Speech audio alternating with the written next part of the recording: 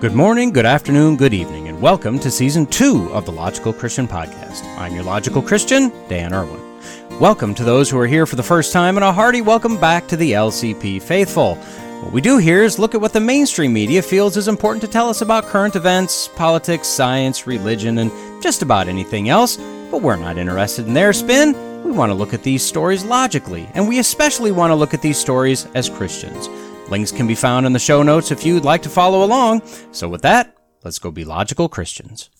Back in the early 90s, when Saturday Night Live was actually good and funny and had actual talent, one of the infrequent sketches was called Daily Affirmations with Stuart Smalley. The premise was that he was a severely emotionally damaged person with no professional counseling training, trying to help others with self-esteem, while he was just cratering himself. He would start most shows with, quote, "I deserve good things. I am entitled to my share of happiness. I refuse to beat myself up. I am an attractive person. I am fun to be with." And then at some point he would emotionally crater, quote, "I don't know what I'm doing. They're going to cancel the show. I'm going to die homeless and penniless and 20 pounds overweight, and no one will ever love me." And then at some point he would turn to a mirror, look deeply into his own eyes, and say, quote, "I'm good enough, I'm smart enough, and doggone it, people like me." And isn't that what it's all about? Me? Not you so much, but more about me. On today's episode, first we're going to do everything we can to make me happy, and then we're going to tell the government to get their slimy hands off of my rights. And after I end my podcast with my ending bump, then I'll tell you about my progress. Update number 4. So, prepare to be used, and then prepare to be empowered, because here I go. And I'll let you come too. So I think I'm going to start putting my PayPal email address and my Venmo details down in the notes. Maybe I'll fire up a Patreon account, put that info in the show notes as well. And not for me, you understand. I don't really want your... Well, I don't really need your money. Listen, what I want or need has nothing to do with this. I just want you to be happy. That's what I'm trying to do. You want to be happy, don't you? Okay, look, I'm going about this all wrong. Let me start at the beginning. Found on LinkedIn.com, headline, 11 Habits of Supremely Happy People. We're not talking happy. We're talking happy supreme, like the difference between a taco and a taco supreme. This is like regular happy, but with diced tomatoes and sour cream added into the mix. You want that, right? Well, as luck would have it, Dr. Travis Bradberry, the, quote, author of the Micro Habits Test and #1 best-selling co-author, Emotional Intelligence 2.0, has the answers for us. He has unlocked the magic formula, uncovered the ancient secrets, deciphered the happiness rune stones, as it were. And as we all know, supreme happiness is really the goal, isn't it? Man just wants and deserves to be happy. Supremely. You deserve a happy supreme. Combo, large-sized, obviously. Now, the doc's opening sentence is absolutely correct. Quote, "We're always chasing something, be it a promotion, a new car, or a significant other. This leads to the belief that when blank happens, I'll finally be happy." Yeah. That about sums it up, doesn't it? Humans are constantly chasing happiness. He goes on, quote, "While these major events do make us happy at first, research shows this happiness doesn't last." Okay, yeah, absolutely correct. He cites a study that compared the subjective level of happy for the average Joe versus a large lottery prize winner 1 year after winning the winnings. The overall level of happy between the two groups of people were essentially identical after a year. Now that said, I guess I'd be willing to take part in this little experiment. I've done the average Joe route. I don't want to play the lottery, as that's a fool's errand, but if someone could just award me a large sum of money, I could try that next. I'll let you know how happy I am in a year. Anyway, the doc continues, quote, "The mistaken notion that major life events dictate your happiness and sadness is so prevalent that psychologists have a name for it, impact bias. The reality is event-biased happiness is fleeting." And again, I've got to be in total agreement with the doc here.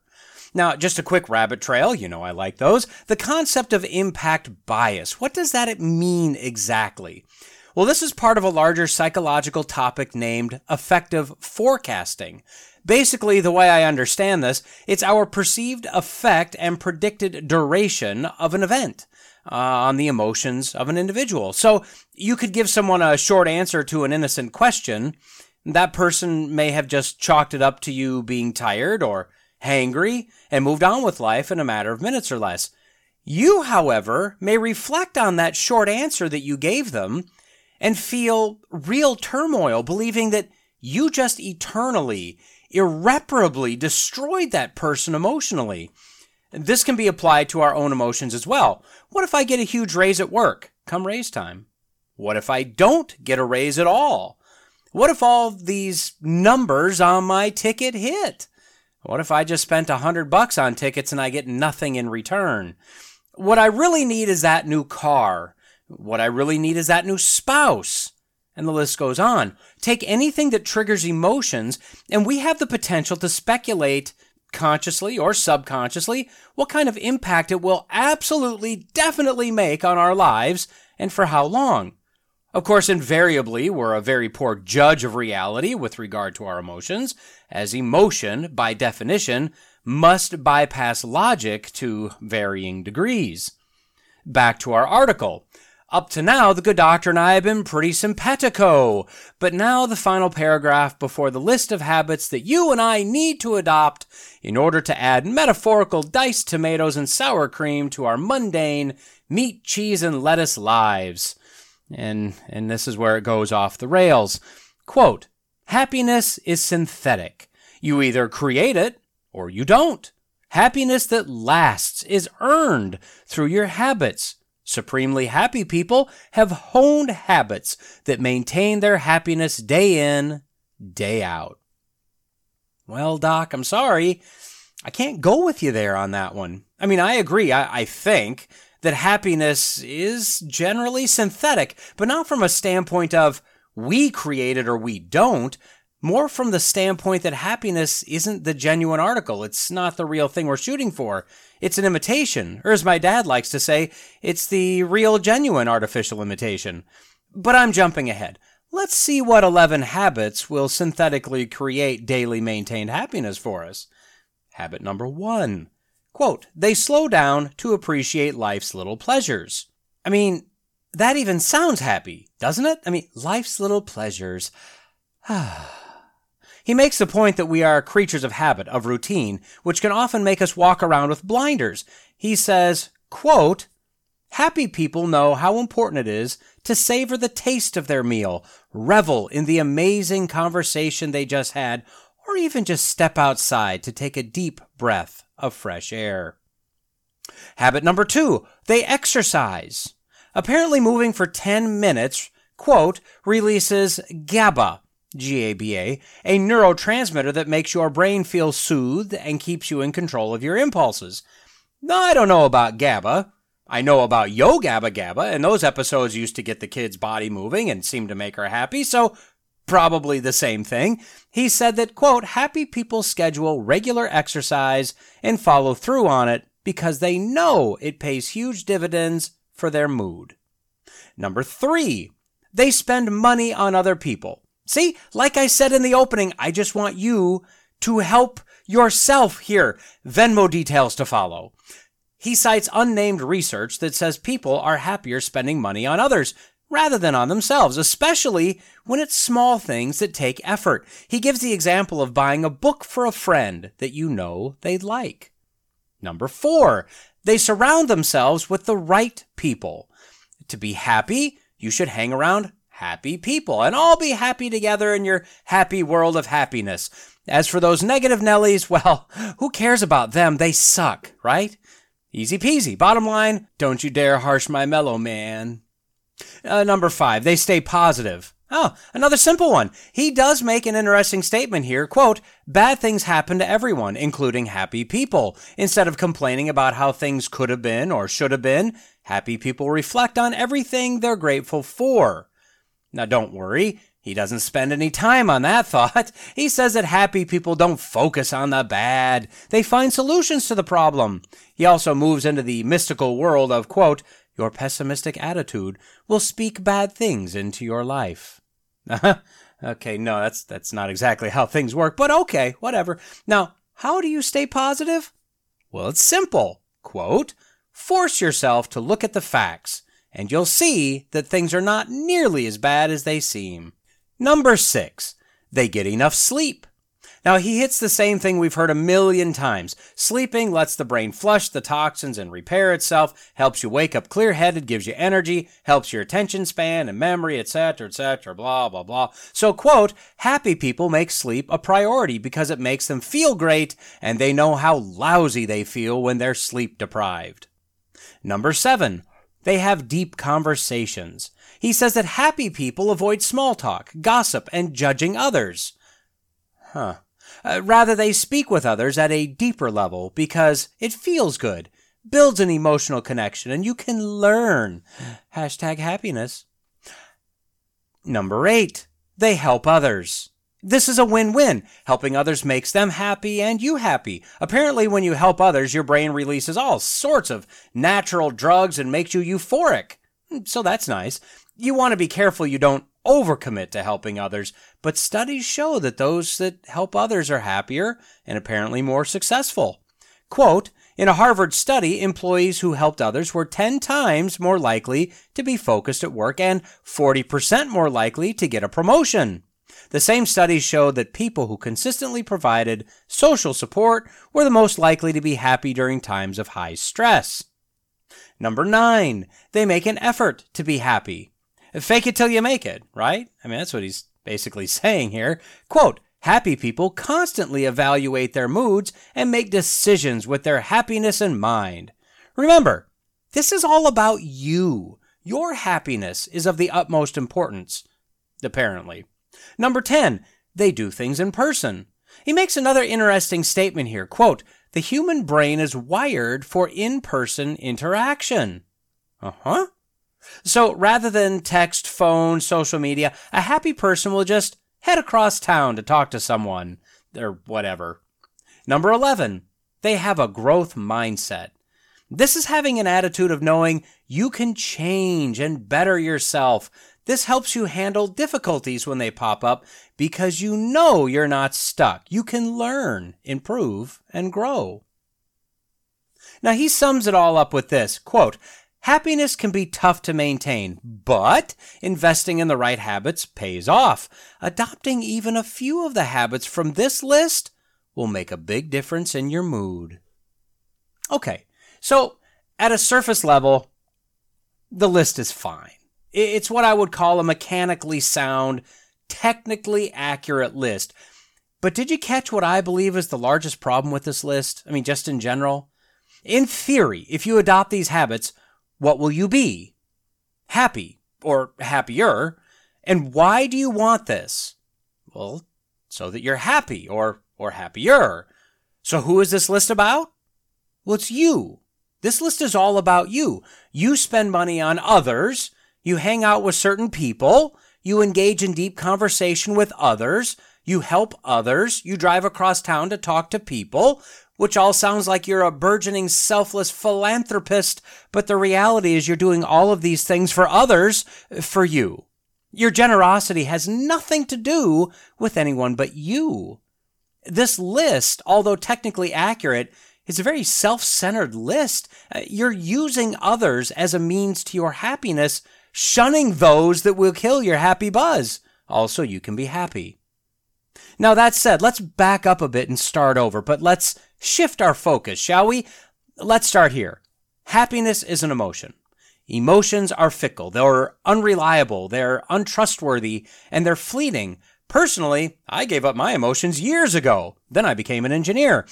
Let's look at the list again. If you do all these things and then one day fail in one area, spend the day with a Debbie Downer, allow circumstances to make you unhappy rather than snatching control of that emotion and banishing it to the deepest level of hell. Well, if you fail here, happiness gone. Poof. Fickle, unreliable.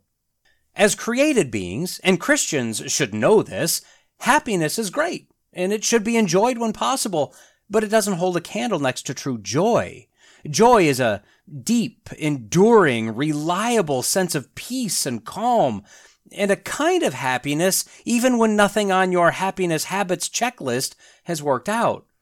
Joy is what we are to strive for. Joy in the midst of sadness. As Psalm 30, verse 5 says, "Weeping may tarry for the night, but joy comes with the morning." Why? Because you did your list? No, because joy is something that endures the ever-changing emotions of man. David said, "I will go to the altar of God, to God my exceeding joy, and I will praise you with the lyre, O God, my God."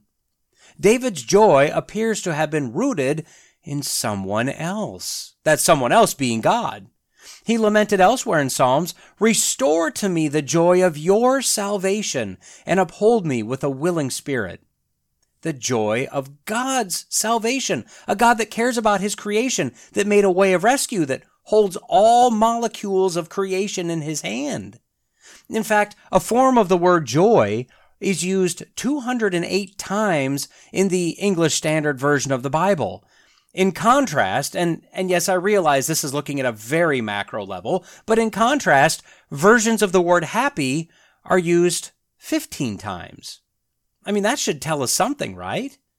So, as I actually have no technical problem with the list this doctor has given us, I do in fact have a problem with his reasoning why you should do these things to be happy. The only reason you should do these things to be happy is literally so you can be happy. You are the focus, and your emotions are of the utmost importance. I think we can and should and do have a deeper why with regard to following this list.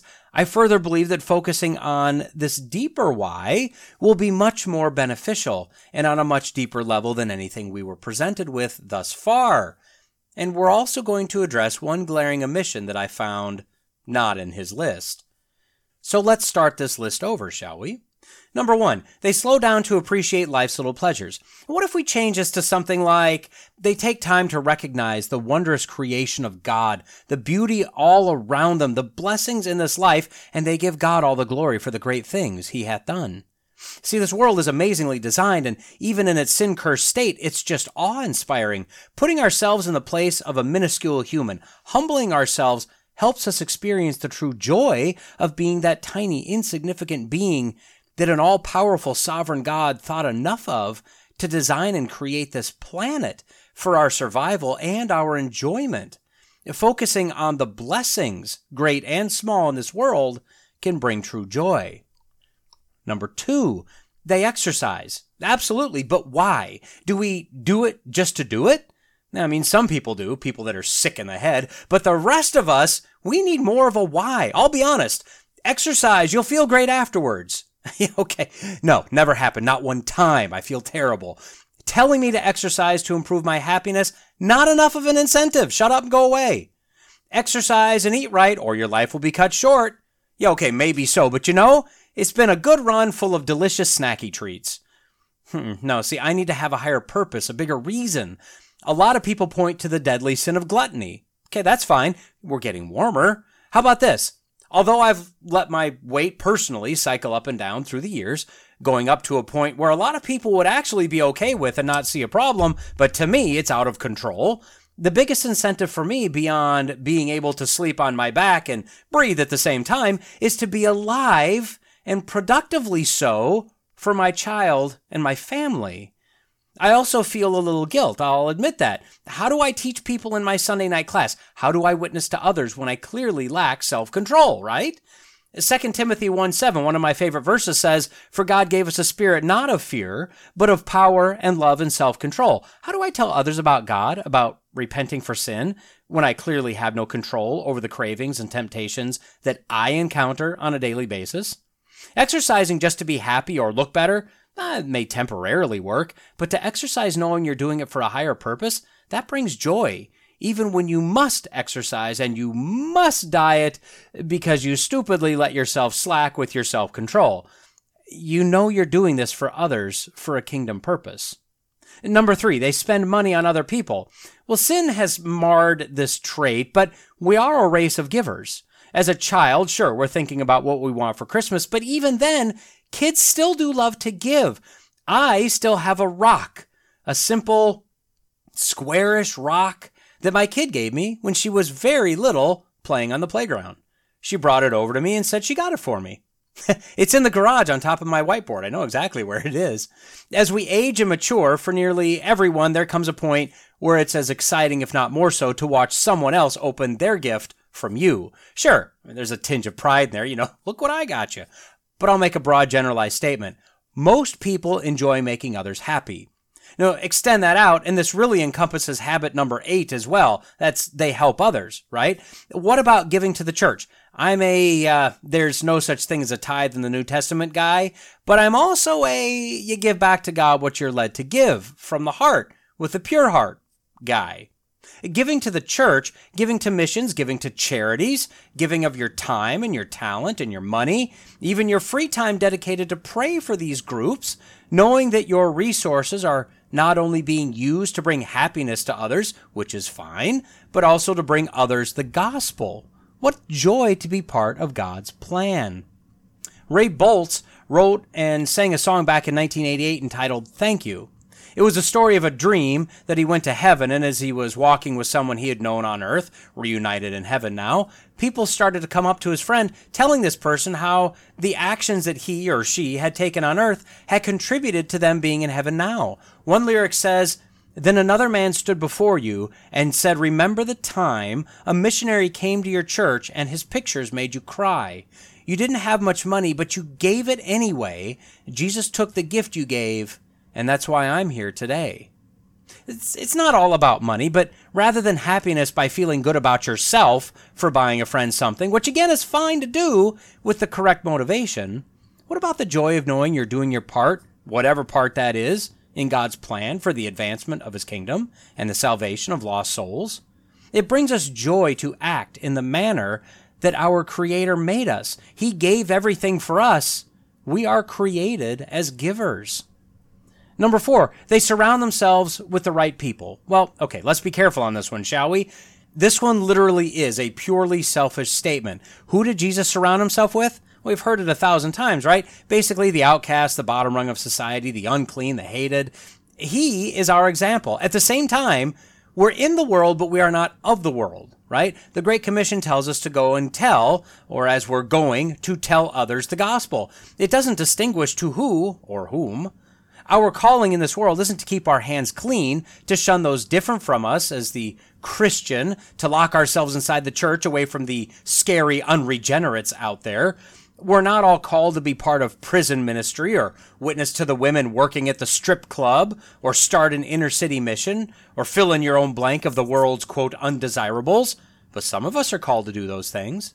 And we're all called to tell anyone about Christ, to offer help, to shine our light in the world. And we're not only designed to do this, we're created to do this.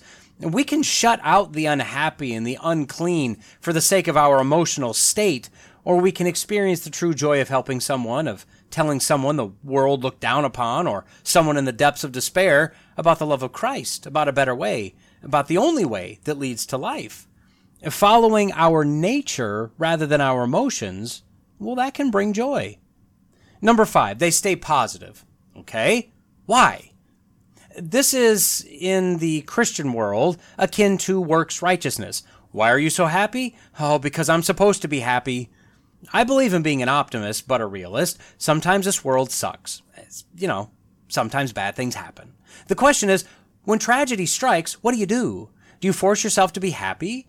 Do you allow yourself to grieve? Do you run to God or run away from God? Do you rely on God, knowing He's in control, or not?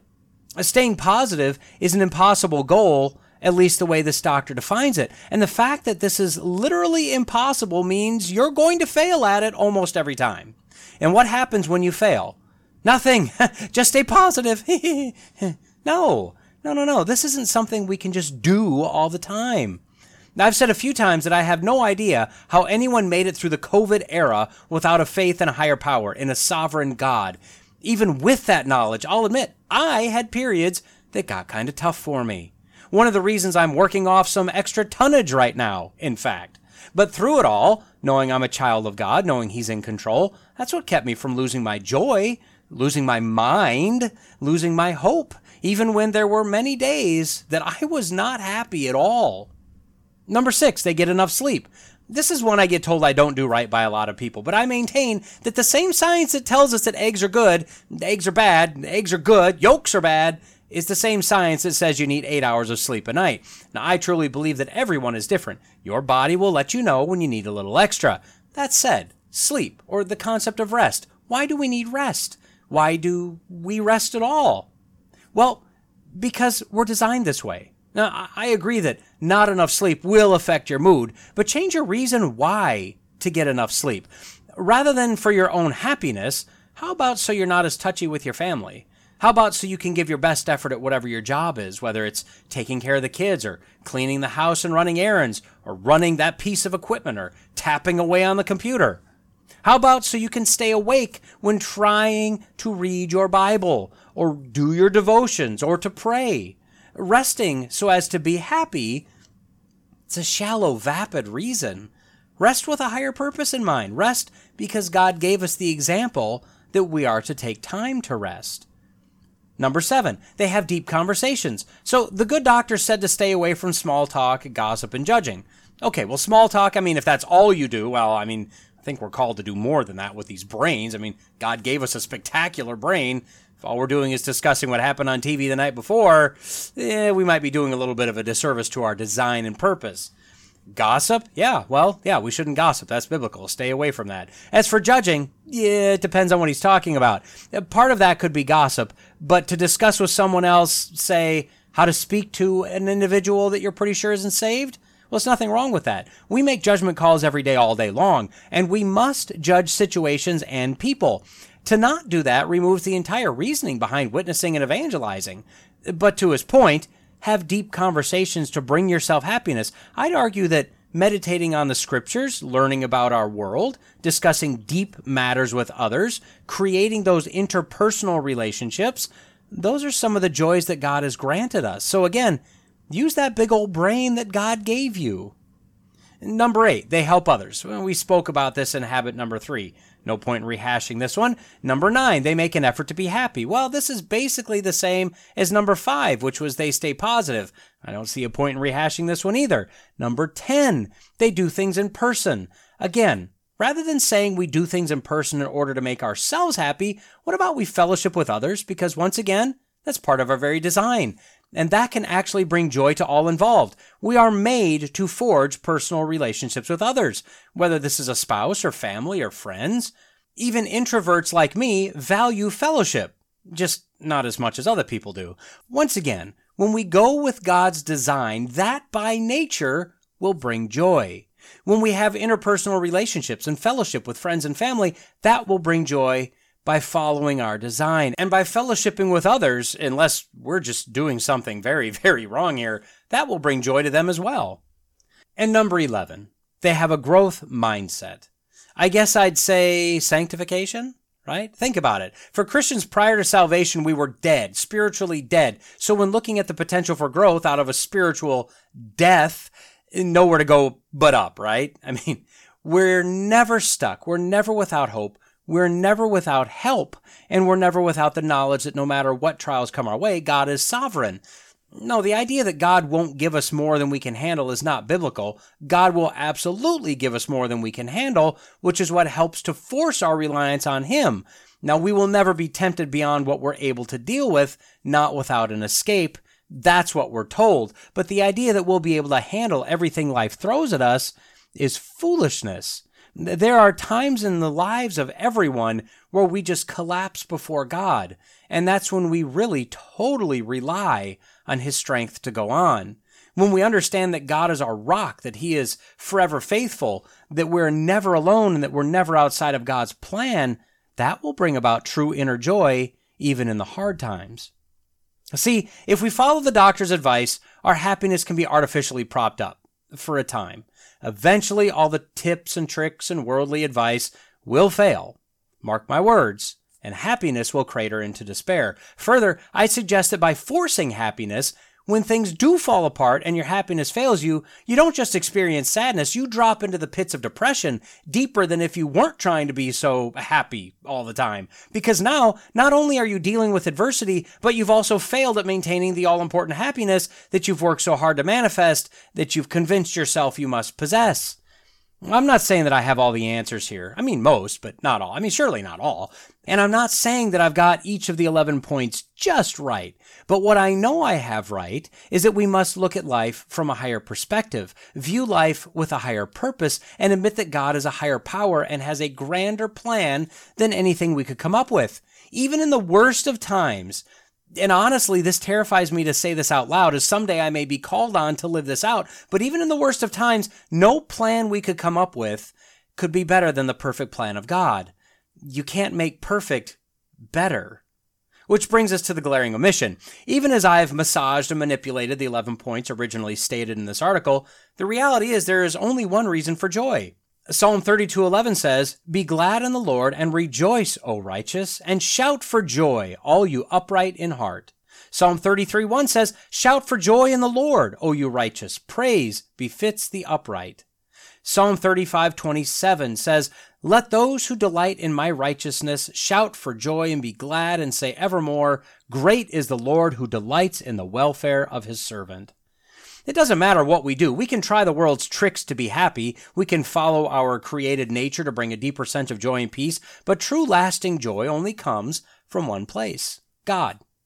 If we don't have a personal, salvific relationship with our God, if we have not had the righteousness of Jesus given to us through salvation, we can never be truly joyful.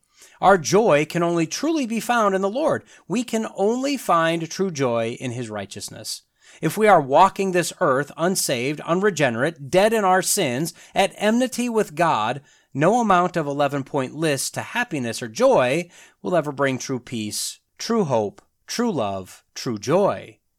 But once our eyes have been opened, our hearts regenerated by God, once we are God's child, true peace and hope and love and joy, well, those are ours for the taking. This doesn't mean life will be easy. It doesn't mean adversity won't come. It doesn't mean we'll always be happy. But it means that what we have, the true peace, hope, love, and joy, well, nothing can take it away because it's eternal. It's not emotion. It's now a fact of who we are. And as no man can snatch us out of the hand of God, no man, no circumstance can take those away from us. I know judges are not allowed to give out cruel or unusual punishment. Cruel, of course, but unusual, I mean, who's to say? I'm sure some judges have bumped up against the line on that one. For your punishment, I want you to place a slice of bologna upon your face. Cut out the eye holes. I want you to put on some burlap shoes. Go to the local mall and begin yodeling. Objection, Your Honor, a bit unusual, don't you think? All right, 10 days in jail. And that was, in my opinion, one of the funniest comedians of the last, 2 decades? Brian Regan. That clip came specifically from his Comedy Central Presents special in 2008 called The Epitome of Hyperbole, or as he says it, The Epitome of Hyperbole. I mean, we're talking wheezing and coughing the rest of the night funny. You really need to look up the entire show. It's fantastic. And welcome back to the American Genesis. This is episode 26, our 8th part regarding the amendments to the Constitution. As this is our 8th part, clearly and obviously, we're starting this segment with the 8th Amendment, which you might have been able to guess from the introduction has to do with restrictions about cruel and unusual punishment. So let's go ahead and read the amendment first, and then we'll flesh it out. Quote, "Excessive bail shall not be required, nor excessive fines imposed, nor cruel and unusual punishments inflicted." Okay, great. Short and sweet, right? And this rounds out the amendments that were related to crime and punishment, which encompasses the 4th through the 8th Amendments. So as I've mentioned previously, regardless of the fact that someone has committed a crime, that person has the right to be treated justly and humanely. Now, to me, if something unfortunate happens during the commission of a crime or while being arrested for the crime, unintentional, not willful, Well, that's really on the criminal. They shouldn't have been there doing that in the first place. Case in point, I'd suggest you look into the facts and background of George Floyd, who has murals and statues erected to him in the form of some sort of pseudo-worship, and also look into, more recently, Tyre Nichols, who, because he wasn't a criminal, because this was all black on black, this will be memory holed by the media and politicians on the left as fast as possible. Floyd had committed a crime. He was high, he was having trouble breathing, at least he said so, while he was sitting in the back of the cruiser, and he was non-compliant. Nichols was the victim of a murder. Anyway, my point in this, and I struggled not to elaborate on both situations, you can look them up yourself, regardless of if you're just a nobody walking down the street or someone wrongly accused of something or a person committing a crime, you have the right to be treated like a human. Now, some of your personal choices in the specific scenario may dictate the outcome, but that's on you. This amendment goes directly to that point, that you don't lose your right to humanity because you've been convicted of a crime. You may lose your rights, your freedoms, you may even possibly lose your life, but even that is to be done humanely. Now, I don't typically work my way down through the Wikipedia entries for these amendments, but this one did catch my eye, and the likely origin is actually pretty interesting. So this one likely stems back to a very similar provision of the English Bill of Rights of 1689. That provision was likely inspired by the Titus Oates case. Titus Oates apparently lied about a number of different people as to their criminality. He witnessed in front of a judge, whatever, and it led to the executions of many people. Well, when he was found out, he was tried for multiple acts of perjury and was easily convicted. His sentence was imprisonment for life. In addition, he was to be, quote, whipped through the streets of London 5 days a year for the remainder of his life. So once a year, he was literally removed from prison, had a hat put on his head with his crime written on it. He was put into the pillory at the gate of Westminster Hall on the first day, where people could throw eggs at him for the entire day. The next day, he was put in the pillory in London for the same thing. Day 3 involved stripping him down, tying him to a cart, and while the cart went from Aldgate to Newgate in London, which appears to be about 11 miles, he was whipped. The next day, he was again tied to the same cart and whipped from Newgate to Tyburn, which appears to be another 12 miles. Now, I'm not entirely sure what was done on the 5th day. It doesn't really matter. Because the judge considered him to be a shame to humanity, he collected together punishments and penalties of the day and just kind of mashed them all together to try to bring the most pain and shame and disgrace that he could. Apparently, they didn't just give him the death penalty because they didn't want to deter witnesses from testifying in the future. Afraid that if they were wrong, even if their testimony was sincere, that they would be abused, or if they killed this guy, that they would be killed themselves. So, language similar to the Eighth Amendment was put into the English Bill of Rights. Now, nearly 100 years later, this same language found its way into the Virginia Declaration of Rights. That was in 1776, and then not too much later, in 1791, it was adopted as an amendment to the Constitution. George Mason and Patrick Henry were both big proponents of this being adopted into the Constitution, as they were afraid that although states may adopt the language, the Congress could actually go rogue if there weren't constraints in the law of the land. Henry said, quote, "What has distinguished our ancestors? That they would not admit of tortures or cruel and barbarous punishment. But Congress may introduce the practice of the civil law in preference to that of the common law. They may introduce the practice of France, Spain, and Germany." I mean, what kind of monster wouldn't trust their government to do the right thing? Am I right? So you may ask what would be excessive bail or excessive fines, or what constitutes cruel or unusual punishment. Well, go on. I said you may ask it. Fine. Anyway, these aspects have been slightly more defined over time because they're pretty vague, really, when you look at the amendment. The Supreme Court ruled in 1951 that a bail was considered excessive if it were, quote, a figure higher than is reasonably calculated to ensure the defendant's appearance at trial. Okay.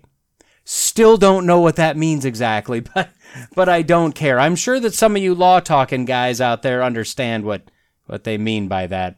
Now, with regard to excessive fines, the Supreme Court ruled in 1909 that excessive was to be defined as, quote, so grossly excessive as to amount to a deprivation of property without due process of law.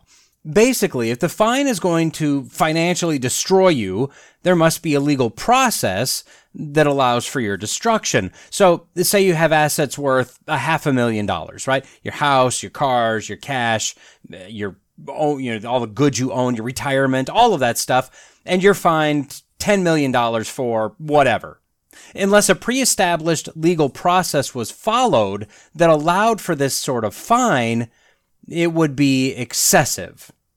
As for cruel and unusual punishment, well, this has been debated and ruled on in a number of ways, but in 1972, the Supreme Court stated that there were 4 ways to determine if a punishment is cruel and unusual.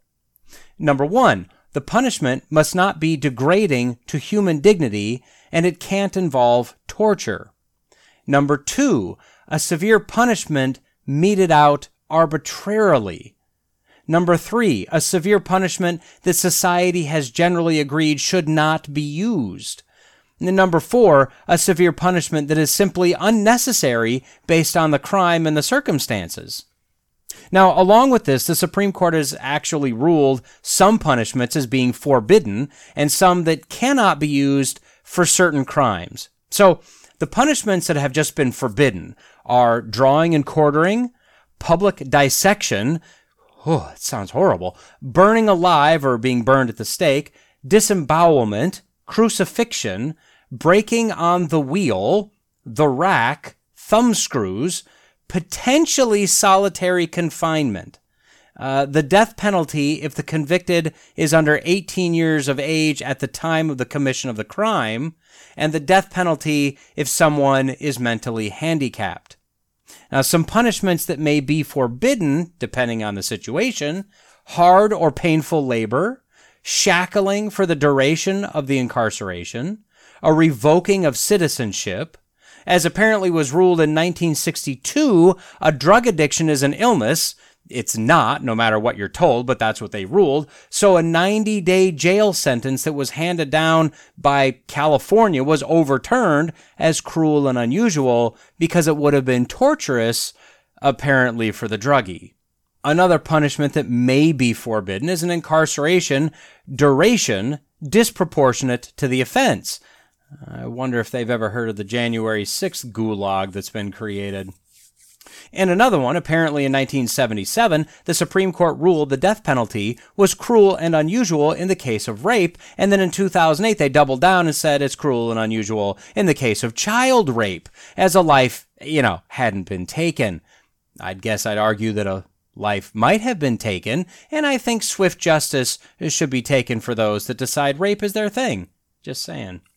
So I guess to wrap up this amendment, excessive and cruel and unusual, they're kind of loosely defined, but they're defined well enough to maintain the human dignity of most people most of the time.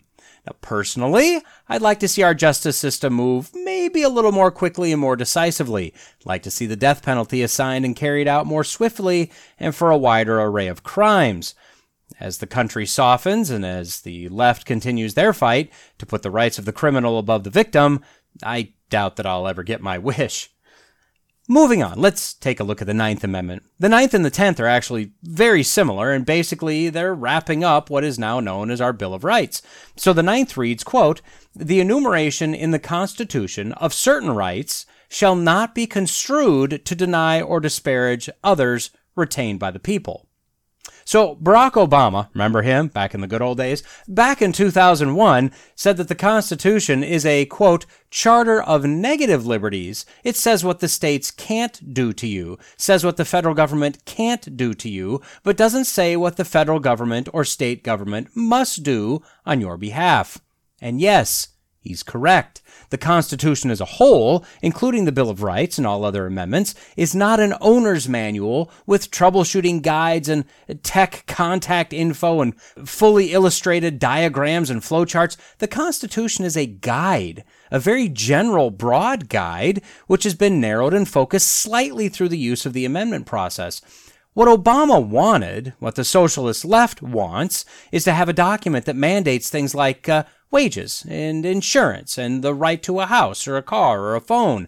More recently, the right to high-speed internet, food, little walking around cash, and the extensive list goes on.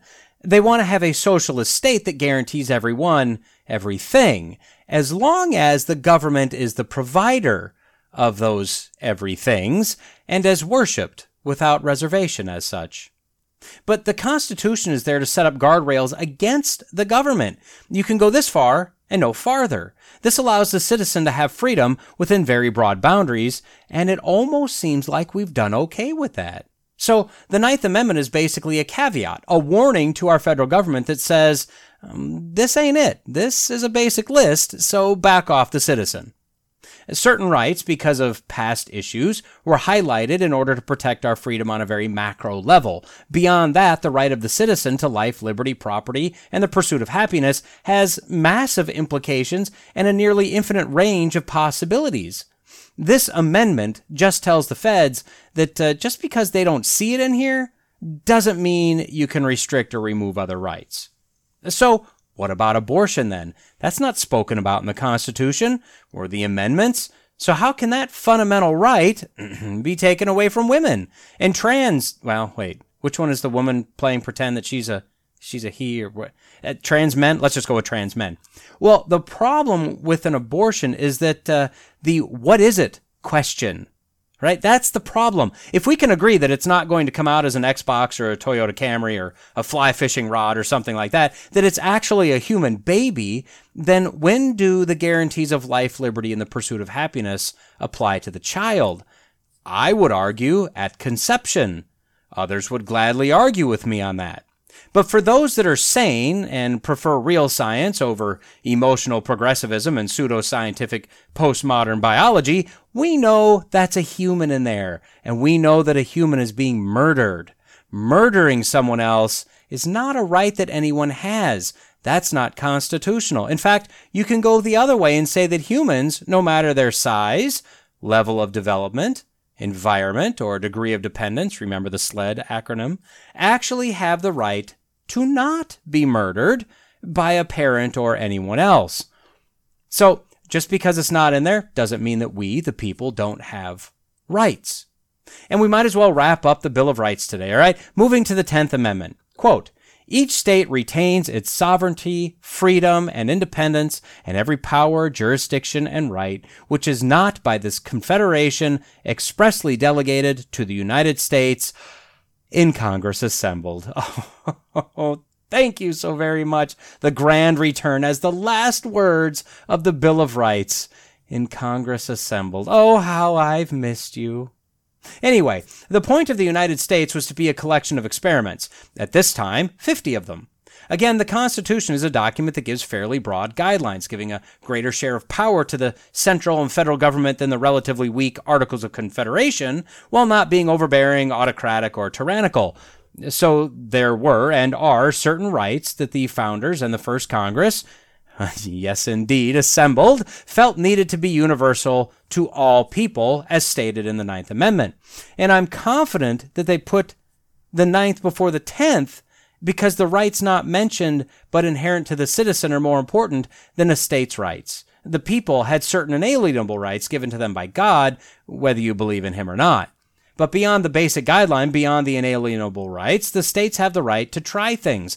Now, as I just argued, abortion to me is unconstitutional. But because the basic definition of what is it has not been clearly defined as of yet, we're talking legally defined, as of right now, each state has the right to determine what they want to do up to the point of birth. Now, the same goes for gay marriage, sexual mutilation of children, state taxes, universal basic income, universal state-provided insurance, vehicle inspections, and the list is virtually limitless. The concept, of course, is the same basic idea as capitalism. The best ideas will be embraced by the vast majority of the people. Those ideas that are the most popular will be adopted by other states, eventually encompassing the entire United States with the best of the best ideas. The ideas that are terrible or harmful will be shunned. Politicians will lose their jobs, and others will come in and repeal those bad ideas. The knowledge of the bad ideas will also make the rounds through the country and will be filed away as what not to do, especially if I want to keep my job. For states that implement bad ideas and refuse to listen to the will of the people, well, they'll lose population. I mean, look right now. Most of the top states losing population are heavily Democrat states. They've adopted every piece of woke ideology that they can get their hands on, shoved them down the throats of their citizens, and people have had enough. The states that insist on bad ideas will fail. At least, that's the theory. I have to imagine that the founders were under the assumption that given enough time, the entire country would converge at unity with regard to how things should be done. At the same time, West Virginia is not the same as New York, which is not the same as Oklahoma, which is not the same as Wisconsin, which is not the same as Texas, which is not the same as Alabama, which is not the same as California, and who even knows what's going on in Alaska there? It's way too cold to go snooping up around there. So as the states converge on the best of the best ideas, each state has the right to tailor these ideas and tailor their policies and laws in general to their specific states and situations. Now, that's how it's supposed to work. To some degree, we do actually see that working. From a conservative point of view, the legislatures of the conservative states right now are generally looking at their neighbor's paper to see what answer they got for number 5, so to speak. A lot of the same laws are being voted on in a lot of states because some states are leading as a whole and some states are leading in certain areas. What we also see is a number of states that will be defiant until the very end.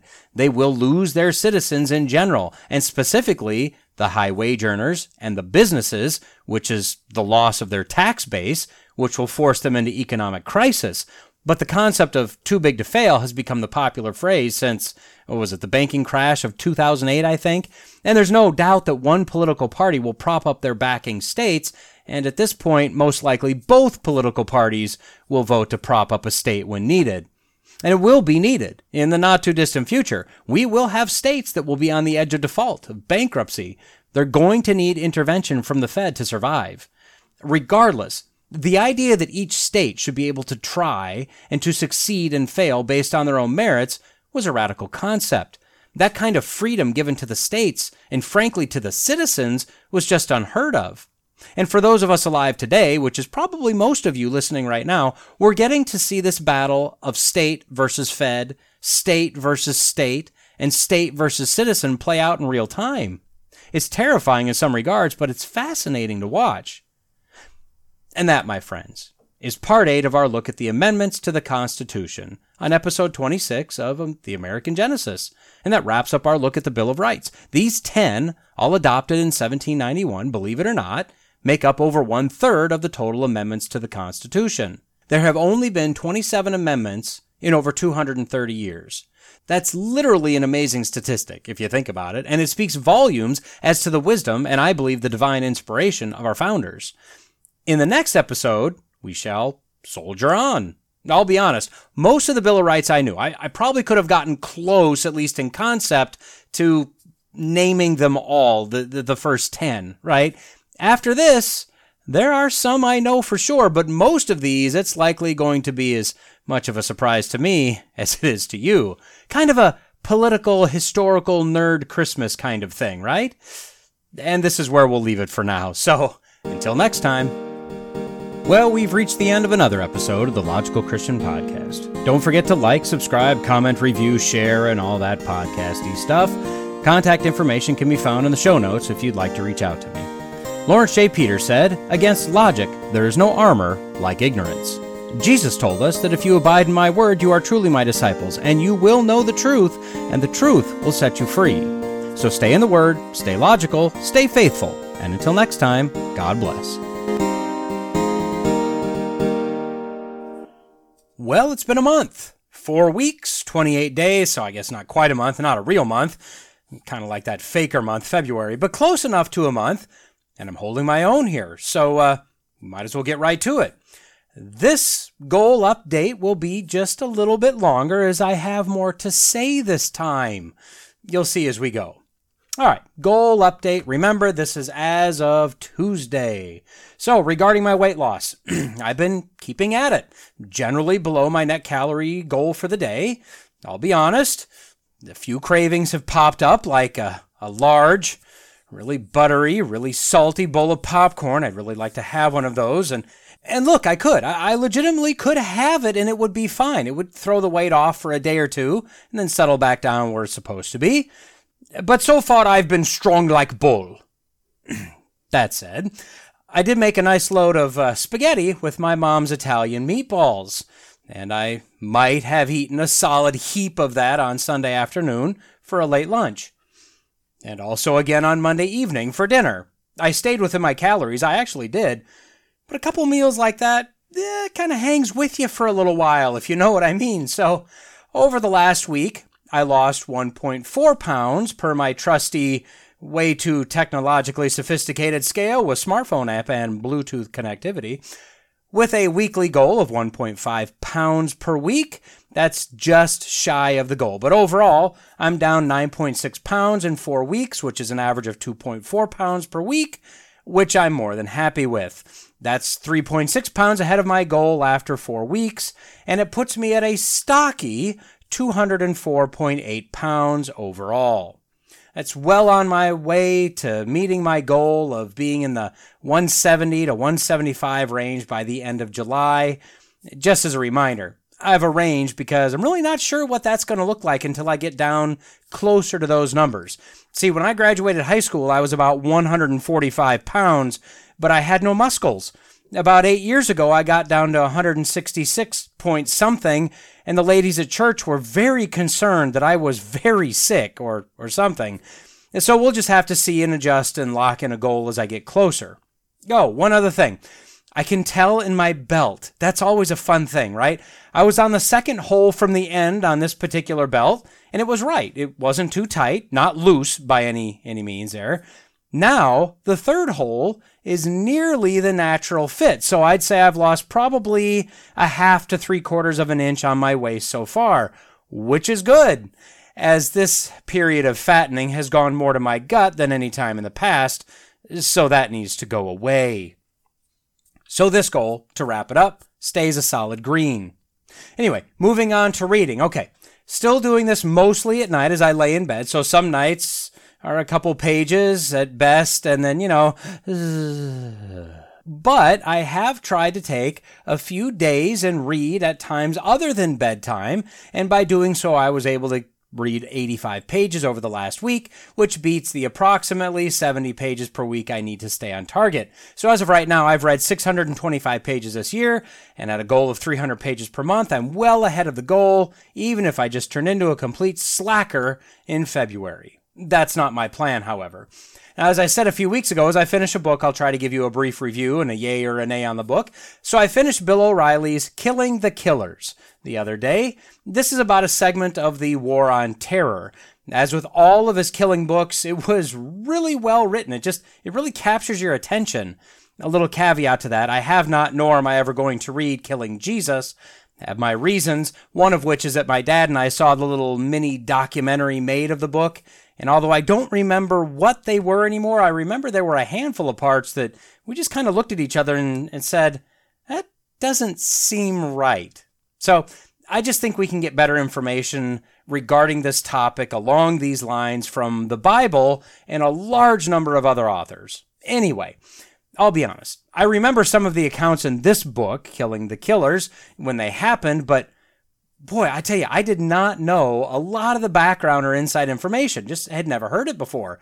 Now, I don't know how they get all this, but I definitely recommend this book, as well as pretty much every other book in the Killing series, with the caveat.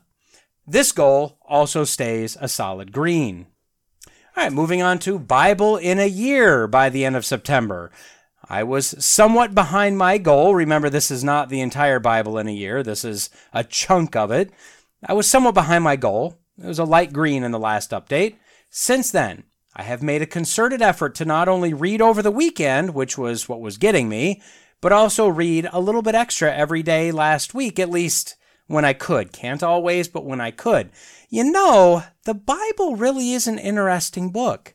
Just saying. As a result, I moved from about 90.5% of my goal last week, which is behind the target, to 110.8% of my goal this week. So, good progress. I'm now ahead of schedule, which is great. I mean, the sooner I get this done, it sounds horrible saying it that way, but the sooner I get this done, the sooner I can start on phase 2 of my reading plan for the year. So this one moves from a light green last week to a solid green. And finally, devotions. Now, recall, this is the one that I hit in the morning before I get into the shower, and this goal is to read the way the devotional is set up, 5 out of 7 days. Now, truth be told, I actually do have a selection of Bible passages for the weekend, and generally a story that goes with it. I'm not counting those, as I'm attending church, I'm teaching a class, which I need to prepare for, and I'm doing my own Bible reading, so I think I'm okay here, right? Anyway, I was a solid green last week, just ahead of schedule, at 103.9% of goal. And apparently I only read 4 mornings last week. Now, I seriously had no idea. I know I missed this morning, which today is Tuesday, because I was running behind.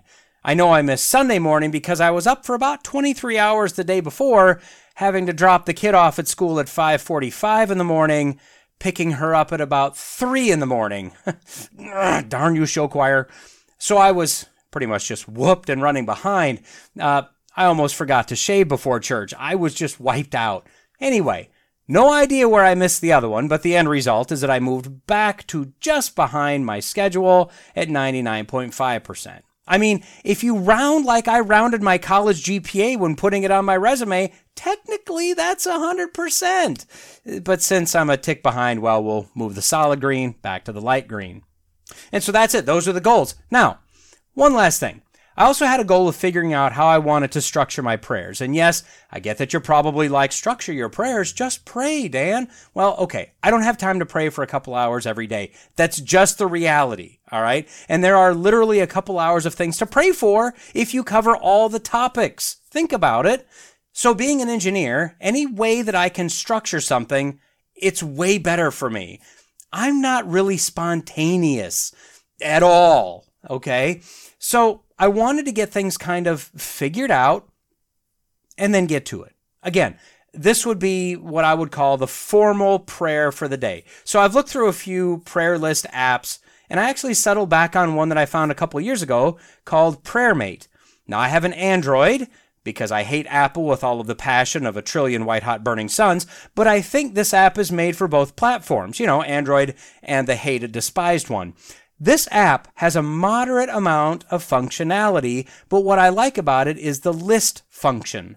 You can organize your prayers, the requests, your thoughts into as many categories and lists as you'd like. Think like family or job or your government and leaders, your church, things like that. Some things I'll pray for every time. Others I'll be shooting for maybe once a week. Now, is this the right way to do it? Yes. Yes, it is. I don't know, but to be honest, I don't know if it is or not, but it is a way. Now, I think I'm also going to generally try to stick with the ACTS, that's ACTS, method of praying. A stands for acknowledge. This is where you praise God for who He is, for His attributes, and just spend a little time worshiping the Creator for who He is. C is confession. This is kind of the squidgy part, right? We all know God already knows, but we come to Him anyway and humble ourselves and confess our sins and ask for forgiveness, generally, yet again. T is thanksgiving. Whereas with acknowledge, we're just worshiping God for who He is. Thanksgiving is the time to praise and thank God for who He is and what He has or even hasn't done directly in your sphere, right? Personally. This one is a hard one because as an all-loving, all-powerful God, when the answer to the prayer request is no, we also need to thank Him for that. Thanksgiving isn't a one-way street. Positive equals thanks. Negative outcomes is folded arms and back turned toward God, right? No, we need to thank the one that knows the entire plan no matter what the outcome. And then S is supplication. This is generally where a lot of us start and finish our prayers and also fill in the middle. These are the requests, right? Personal, maybe they're requests from the church prayer list, the future of our kids, for those Powerball numbers to hit, those sorts of things.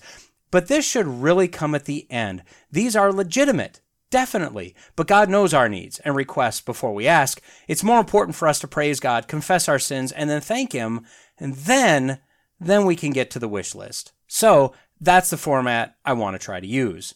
Now that said, all I have left is to populate the various lists, as I already have them created. At least I think, at least I'm close. And then I can start, and hopefully that'll be no later than March 1st. Sooner is fine too, but remember, engineer, structure, schedule. So anyway, I'd say so far, so good with the goals I've been working on. Definitely not perfect, but progressing generally in the right direction. Okay, and so I ask again, how are you doing? Are you sticking with it? Am I helping to motivate you at all? Or am I just a performing monkey that you tune into each week to see if I've stuck with it? Or totally blown it, which, let's be honest, is even more fun. Either way is fine by me. I'd hope maybe more the former than the latter, but whatever floats your boat. If you have a boat, hopefully it floats. Anyway, as always, if you have any comments, suggestions, or questions, just let me know. And with that, peace, I'm out of here. That was terrible. Bye.